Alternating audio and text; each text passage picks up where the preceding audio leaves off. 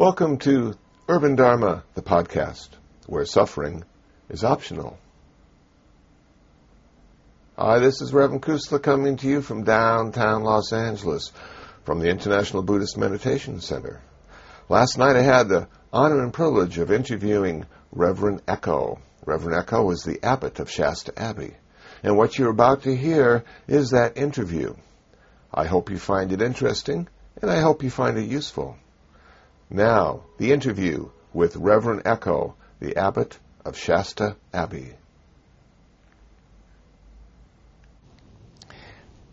You wanted me to answer some other questions. May I ask again what they were? I've talked a little bit about her and about our place. Well, about you. Mm-hmm. How did you find your teacher, and how did you end up at Shasta Abbey? I was originally taught as a Roman Catholic, and I left that. And during my high school years, I studied Eastern cultures and religions. And when I got to studying Buddhism, it changed all of my ideas about what religion was and what religious practice could be. And as like many teenage boys at the time, I forgot about it until I returned to the United States. I'd been living in Europe for 6 years. And I went to college and I began to study it again, and then I began to learn to meditate and to actually be drawn to practice. And I realized quickly that if I was going to really practice Buddhism, and I was drawn to Zen Buddhism, I would have to find a teacher. And in those days, there was very little written on the subject, and there were very few places in the United States where you could actually go and study with someone who was a Zen teacher or a Zen master. And picture my naivete when I had no idea in those days that Zen masters were monks, that they were monastics. So I went to one place and I wrote to another place, and neither of those worked out very well. I was in college. And then I wrote to this new place which had just started that was called Shasta Abbey. And they wrote back and invited me to come. And I came to the very pink place, which was in the process of being repainted, but we were repainting for about 6 or 7 years, as I remember. There was so much pink. Even the toilets were painted pink. And I came and I realized that whatever it was I was looking for, I had found it there. And I found a practice that I felt I could really do. And in meeting Reverend Master, I felt that she was the first person who really understood what it was that I wished to do. I didn't understand it myself. And not only that, but she was completely capable of teaching me how to do it. So I asked her if I could become her disciple, and she said that I could, and that the best way to do that was to be a monk, and did I want to do that? And like many young people, like some young people in those days and at that time, I spoke without thinking, and I said, sure.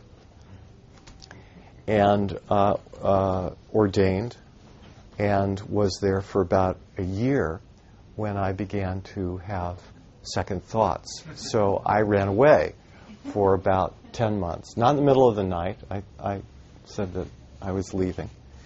But after I'd been away for 10 months, I realized I was 20 years old at that point. I ordained when I was 19. I realized that, in fact, although it was going to be very hard, and I had no idea how I was going to do it, that I really wanted to do it. So I went back, and I have been there ever since, until this very day. And I felt then, and I still believe today, that whether it is one's intention to become a monastic or whether it is one's intention to be a layperson, either is according to one's karma, and that one can fully and completely practice Buddhism, Buddhist meditation, the practice of the Buddhist precepts, and applying the Dharma in one's everyday life. And am happy to say that I've continued to do that to this very day, and hope to continue to do it for a long time to come. Mm-hmm. Now, say somebody comes up to you and says, Reverend Master Echo, I really want to be a monk at Shasta Abbey. What do I have to do? Well, I would say, if I did not know the person, I would say, why don't you stay with us for a while and let's get to know you. And we would have the person live as a guest, and the monastic community would observe them and see as best we can what sort of a person they are and what their character is like, and spend a considerable amount of time doing that. You know, I am reluctant nowadays to say to someone, sure, you know, just come, because we've had a lot of experience with that, and that has very mixed results. And the people who come to be monks in particular have to be very strong psychologically. They have to have a firm character, and they have to have a very deep aspiration to do monastic training, which is difficult. And they have to be willing to practice the Buddhist precepts, and especially monastic precepts, with a great amount of diligence and commitment. Once I knew the person, and I had felt that they indeed had as we would call it, an aspiration for the way, I would probably suggest that they go away for a while and think about it. And having thought about it for a while, see if they still want to do that. And if they still want to do it, I would have them come back and spend more time with us and repeat the process all over again. And again, just get to know them. Maybe 2 or 3 out of 4 people will not get past that point and would say, I'd rather be a lay trainee, in which case they can come and stay for as long as they would like and practice with us. But for the one person who says they still wish to be a monastic, I would then give them a very long and highly invasive questionnaire, asking them all sorts of very, very personal questions about themselves and their life, and see what they say about that, with the understanding that they are entering into a spiritual contract with the community, and it behooves them to tell literally the truth. And having written the questionnaire myself, I know all the areas that can potentially turn into problems, as do the other experienced senior monks there. And we go through that process, and we also discuss their health in minute detail, and all the other personal aspects of their lives. And they have to be single and unmarried. If a person is married, I won't even consider the matter. If they are in a relationship of any kind, I would not ask them to stop their relationship, but I would also not consider it. And I would want to wait until the person had been out of a relationship and by themselves for about 2 years. And then, if they seem to still at this point want to do it, and still appear to be able to answer all the questions to our satisfaction, and we're deeply picky, and they're in decent health, and they have no debts or any dependents, then we will accept them on a trial basis. And they will come, and this is now someone we know reasonably well. They'll come and stay with us as what we call a postulant. And a postulant wears robes, but has not performed ordination.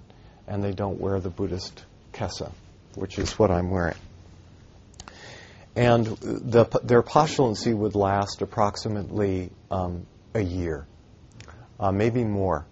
We've gone as long as 2 years with some people.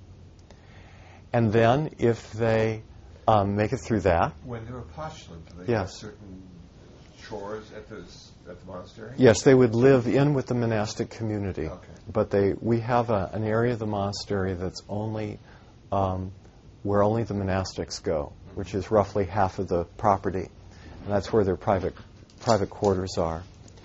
And the person would live in with the community, and they are... we have a traditional system of seniority, and they are the most junior in the community. And everyone watches them and treats them as someone who is sincere and who is going to be making a deeply serious commitment.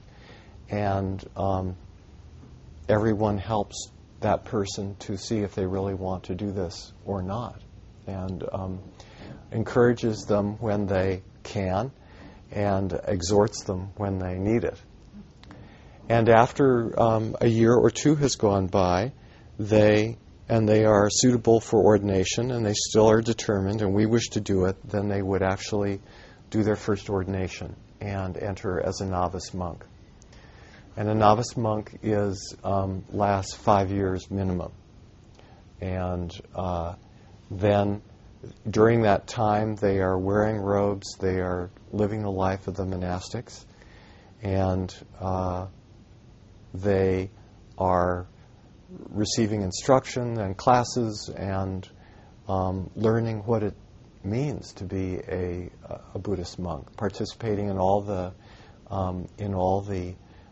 activities of our community. There is no privacy. They live in the meditation hall, and which is in the traditional Japanese system was called a sodo, which is platforms with cupboards. And they keep all their things in one cupboard. That's what they come with. They have to get rid of everything else. And obviously we put a divider down the hall at night and separate men and women. We have a very, very strict rule of celibacy from the moment they actually come as a postulant. And they will live in that meditation hall as long as they're physically able to do that for approximately 5 years. And they live out of a little cupboard, and they learn how to make their own body and mind the meditation halls. They learn the practice of our tradition and learn all the duties that are encompassed within the life of a Buddhist monk, which is basically study of the Dharma, meditation, precepts, and selfless service to primarily in the beginning to the monastic community, but also to the lay community who comes to the monastery as well. And if all that goes well, after 5 years minimum, and sometimes it goes longer, I remember in one case it went to 10 years, the person does their second ordination, which we call Dharma transmission, and they become in name, a senior member of the community.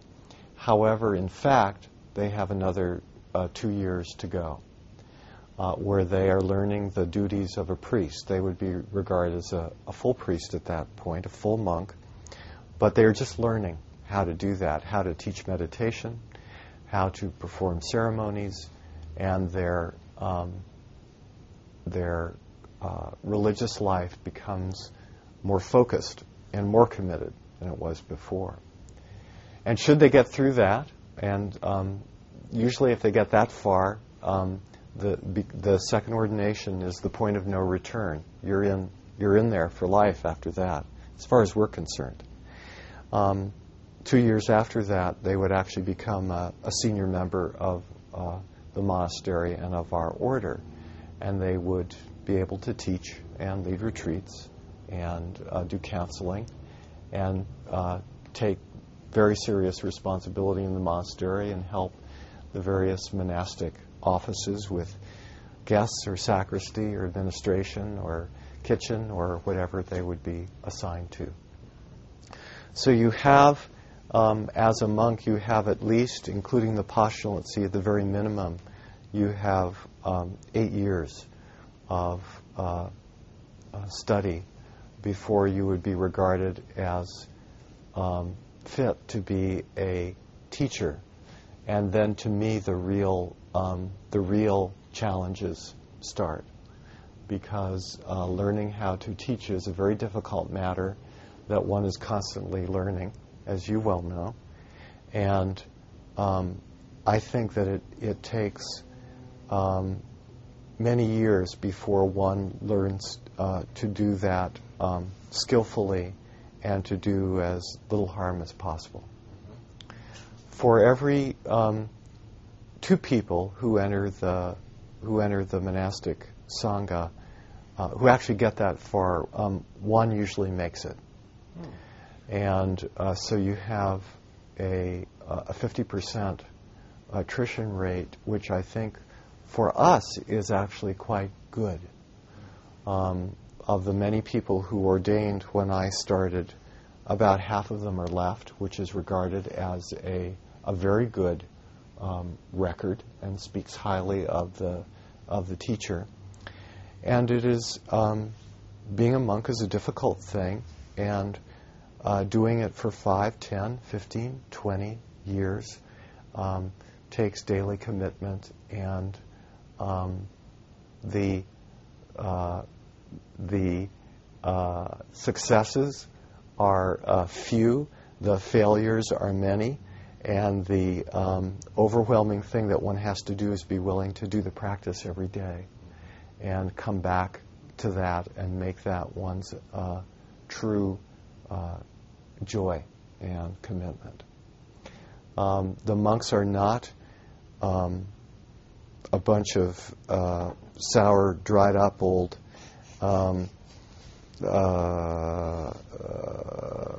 what's-its. They're all very, very nice people, and we have I think, what is a happy community and a lot of very fine people there. And they are people, they're human beings. We all have our problems, we all have our stuff, and you can never go beyond your own humanity. You are constantly coming in contact with it. And also, as our community is very good at reminding each other very often that we are all human and imperfect. So for those who would like to do it, it is a wonderful life. And one can also have a very rich and rewarding life living and training as a Buddhist layperson. Could you speak just a little bit about what you're finding now with the aging factor? Yes. And the new building that's just been completed. Yes. And then and then the cemetery. Yes. We have a new building that was the first building that we ever did not build ourselves. All of our buildings we've done ourselves. And this building is our first monastic residence. The original abbey buildings were built in the 1930s and 40s, and now they're getting kind of old. And we built a monastic residence that has 13 rooms in it, although our community is pushing 25. And it was built by a company from soup to nuts, from clearing the ground to hanging the curtains and putting in furniture. And then the monks just moved in, which was radical for us. Our community, when we all started, we were all young, and now the median age is low 50s. And we just had a young man ordain who's 29, but the rest of the monks begin in their mid 40s, and the oldest is 73. So all those of us who built the Shasta Abbey are in our 50s and 60s now. We have 7 monks who are over 60, and we are an aging community, and all are experiencing the joys and sorrows of aging with health and not remembering things as well as we used to.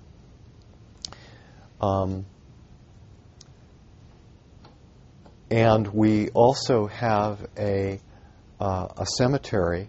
The Shasta Abbey property is legally zoned as a cemetery. The entire property actually is a cemetery, although you're not allowed to put cremated or buried remains anywhere near some obvious areas like kitchens and septic and that sort of thing. And we all expect to die there and be, most of us will be cremated. And my late master has a special place with a stupa there, which is a Buddhist funeral spire. And it's an ongoing reminder of impermanence, that you're not going to be going on to somewhere else, most of us who are there. And although some of us may change monasteries and or temples, the majority of us will be there until we're dead. And I'm personally quite happy with that. I've lived there for 35 years, and I can't imagine going anywhere else. Although I'm perfectly capable of doing that, if necessary. What were some of the challenges when your teacher died and you were elected as abbot? Did you find that to be a bit stressful? It was very challenging. She did a lot of preparatory work. Her health had never been bad. She died of diabetes and was paralyzed for the last 3 years of her life from the waist down, and then the paralysis just inched up her body until she died of a stroke. The community elected me as the abbot in 1996, and I was faced immediately with the task of continuing a religious community and a monastic community with a very integral role for the lay people after the founder, who was, we believe, was a very great person, died. And the footsteps that I had to step in were very big, and my feet were very small in comparison. So I, most importantly, had to keep up my commitment and encourage the community to keep up theirs. And in our order, which she started, which is now called the Order of Buddhist Contemplatives, we had some temples and some 2 monasteries. And as time went on, some of the older senior monks wanted to go and teach in other places and do other things, which is perfectly understandable and reasonable. And I began to do ordinations. I did my first a year or 2 before she died, and then had the interesting experience of realizing that when you are the abbot of a monastery and you're teaching people from that point of view, that you have to go back to square one. And even though I'd had a lot I'd had a lot of experience, I thought, at the time with teaching. I realized that, in fact, if I'd ever thought I knew anything, it was definitely based on chutzpah or hubris. So I feel I've been learning everything over again, and still continue to do so to this very day. But finding that one had to keep up one's own and encourage others to keep up their commitment to the place and to the practice. Another was finding my own way of teaching and being able to communicate the Buddha Dharma in a way that people would understand, and learning to be a father, a friend, a monk, and sometimes a parent to a community with adults in it from the age of 29 up to the age of 73, to learn to be kind to everyone, and also to keep our focus on what we had been taught and our eyes looking backward to our traditional practice, but also stepping forward. We have been a monastery of Western people since the very beginning, and being Westerners, Western monastics in a culture which has no idea of what monasticism is, except for the unusual number, for the small number of Catholic monastics, is an unusual thing and presents a series of many challenges. One of the things that we had to do is that Buddhist monks live on dana, they live on donations, and we had to educate our congregation to learn the reciprocal relationship where monks, both male and female, give teaching and will provide monasteries and facilities for people to come to and a place to practice, and to ask people without forcing them in any way or telling them that they should, that if we are going to continue, to ask them to please help to support us. And I have been really amazed, actually, at how generous people are and how kind they are. Over half of our food is donated, and we are able to provide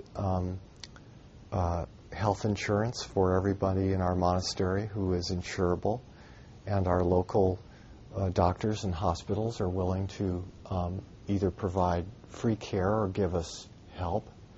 And we've learned that if you are willing to practice noble poverty, which is what the founder of our tradition,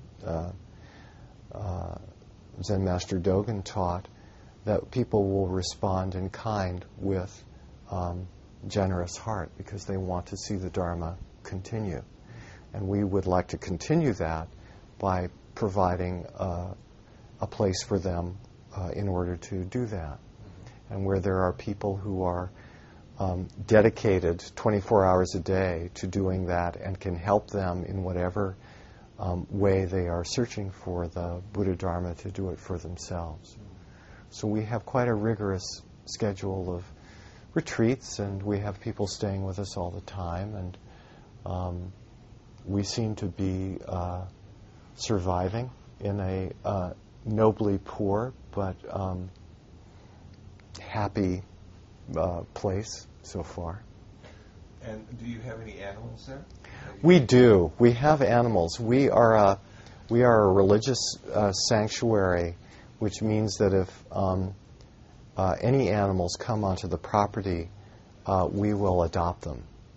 And we have 16 cats, and we have 5 dogs, and we have 1 parrot, and we have just I have heard from my assistant that we had to trap one of the squirrels because its face was badly damaged. We're not sure what's wrong with it, but we're going to, we've trapped the squirrel, which is one of the tree squirrels. We have thousands of them.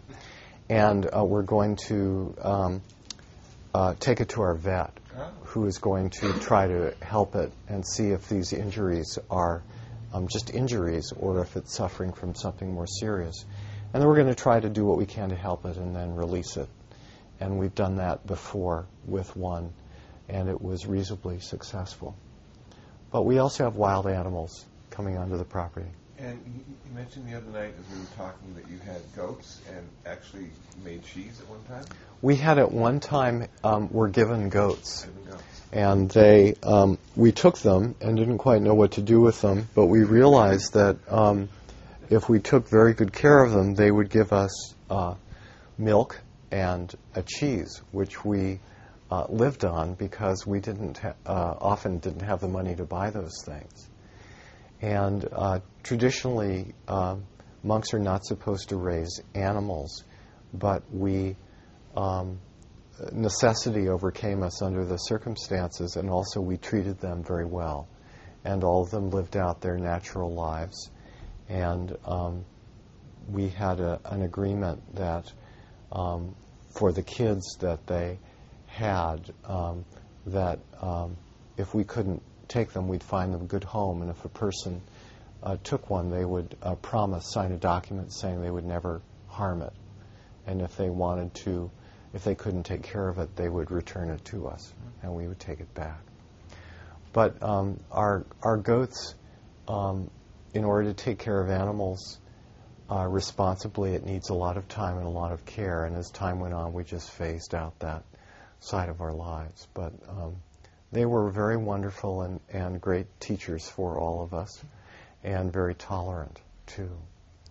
And we've had, taken on ducks and geese and chickens, and tried to save a lot of beings from slaughter, and had parakeets fly onto our property even once that didn't live very long, but we gave it a happy end of its life. So we try to do our best for them. Does anybody else have questions that they'd like to ask? Reverend Echo, want to share? Sheena, how about you? Do you have a question? Did you find this interesting? Yeah, I definitely did. It seems like a very long time. I didn't really realize how long it would take. Oh, to become a monk? Yeah. In many ways, how long does it take to get to know someone? Do you know them after a month, after 3 months? And time is a wonderful, it either will focus commitment, or it will show that the commitment is better put somewhere else. And if the person is really willing to give their life for what they're going to do, they're going to be willing to spend time at the monastery doing the practice and seeing if it's really right for them. One of the things that I think is very difficult for Americans, I'm not sure if it's true for all Western people, but I've heard that a lot of us have a problem, is with commitment. And this is a very demanding commitment. And when you go into it, it has to be total, or as total as you can make it. And then as you go on, you learn that it has to become even more total than you thought it was. And it has to be the right thing for you. Because there's no point in trying to do something about your suffering when you're miserable and continue to be miserable because you've made the wrong decisions. And actually, we try to help people to make the right decision. And I like to encourage people by saying, you're better off being a first-class layperson than an unhappy monk. And to others, I would say you're much better off being a happy monk than an unhappy layperson. For me, it was completely right. For others, I've I've told people, don't do this. It really wouldn't suit you. Mm-hmm. And when you would find that it didn't suit them, was it that you would see in them that they would prefer to have a family or have a relationship, or that their answers weren't being met in Buddhism, or? Both of those things I have seen. Yeah, I've seen that happen.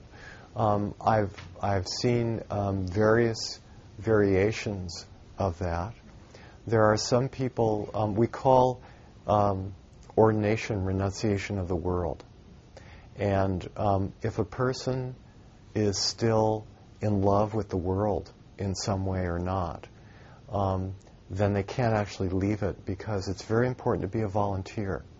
You need to be a volunteer to practice Buddhism to begin with, and you especially have to be a volunteer in order to renounce the world. If you become a monastic, you're taken at your word, and you do in fact renounce the world. You don't live separate from everything and everyone, but you do let go of all of your old ties and commitments in order to have one commitment that is total. And part of the early years of monastic training is really to learn whether or not that commitment that you have made and are continuing to make is going to be complete for you. And I've seen people decide after 10, 15, 20 years that they don't wish to do it anymore. And that can be traumatic for them or for a community. And I've seen it enough so that I know the signs and try to help the person to make a smooth transition if they want to leave, or if they want to deepen their commitment to monastic life, to try to address that in our monastic context. Because when it's right, it's very, very right. And when it isn't right anymore, things can go very sour for the person. And you have a lot of people, you all live in community, and even though when you are a senior monk, you have the luxury of having your own quarters and this kind of thing, it's not like having your own space or your own apartment or your own house in the world. You're living in a family in which you're practicing selfless service and dedicating yourself to the practice of enlightenment for yourself and all sentient beings, and that's a lot of work. So you have to really want to do that in order to keep it alive. But it's possible. It's doable. And for those who want to do it, it's a wonderful thing. Yeah. What is the day like, for instance, a novice monk? Because I know their day starts a little bit earlier than the senior monk, or at least I remember you saying that. It gets yes. The novice monk, the ones who live in the meditation hall,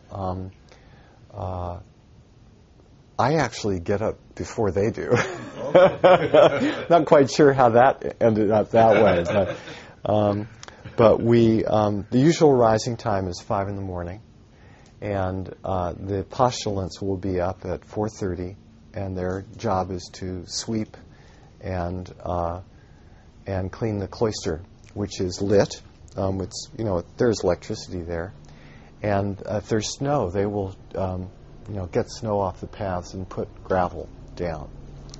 And we will have wake up at 5, and then meditation begins at 5:30, and there's 40 minutes of meditation, and then there's sutra recitation for about another 40 minutes to an hour.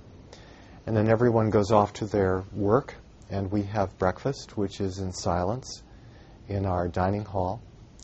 And then we have the activities of the day, which can be work or classes or a Dharma talk or whatever is, or ceremonies, whatever is on the schedule for that particular day. We have our formal noon meal in the meditation hall. for everyone, and we eat according to the traditional style with bowl sets. And we rest a little bit after lunch, and then we have our afternoon, which will be Dharma talk or classes or work or ceremonies, depending on what we're doing.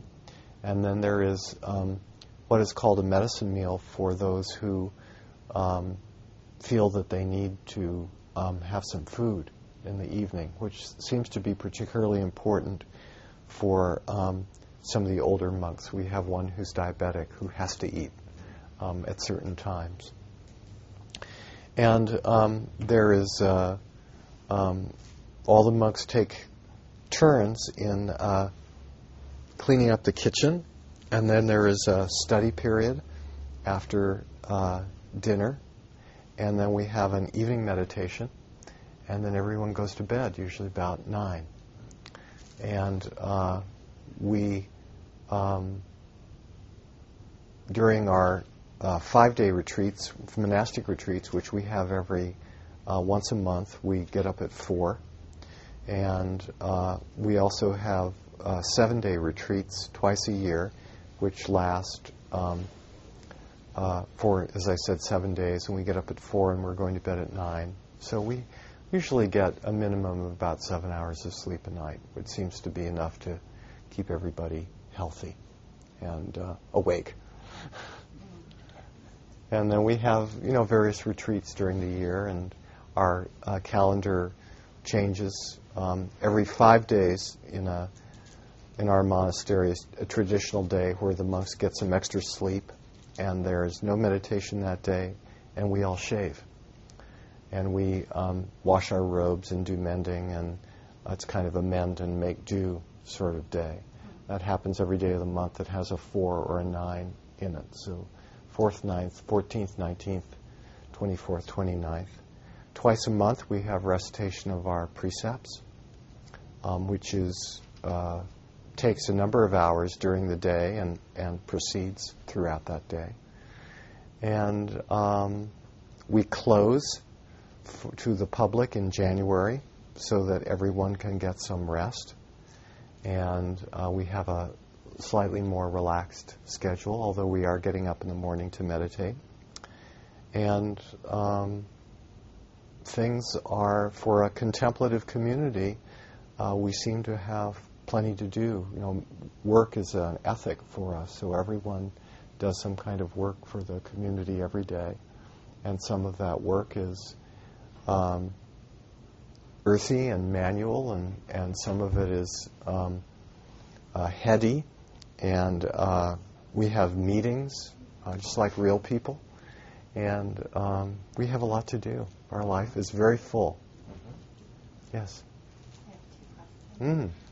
Is your monastery strict vegetarian monastery? It is in the sense that we are not vegan vegetarians, but we drink milk, and we eat free-range eggs, and we also eat cheese.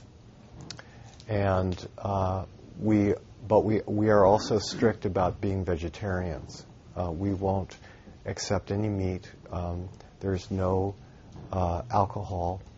Don't allow tobacco, and obviously drugs of any kind, unless it's prescribed by a doctor.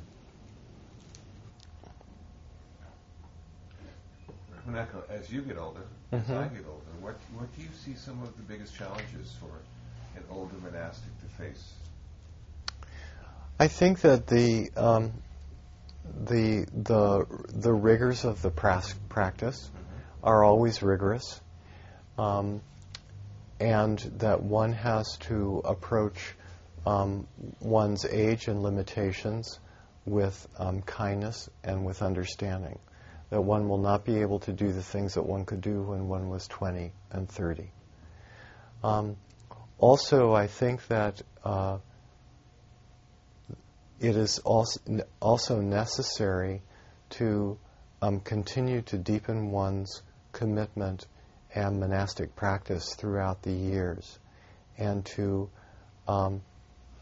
work on trying to be a a better Buddhist, a better monastic, and in a way that is feasible. And to recognize that the training and practice that we do has no ending. At least that's what the masters teach, and that's what the example of the Buddha gives us. And so because of that, we also have to accept our limitations, but understands that our limitations do not limit us spiritually. And to continue to try to exert ourselves spiritually while understanding that we will grow older and become old and sick and die. And this happened to the Buddha too, and it happens to every human being. And Buddhism is a religion for human beings.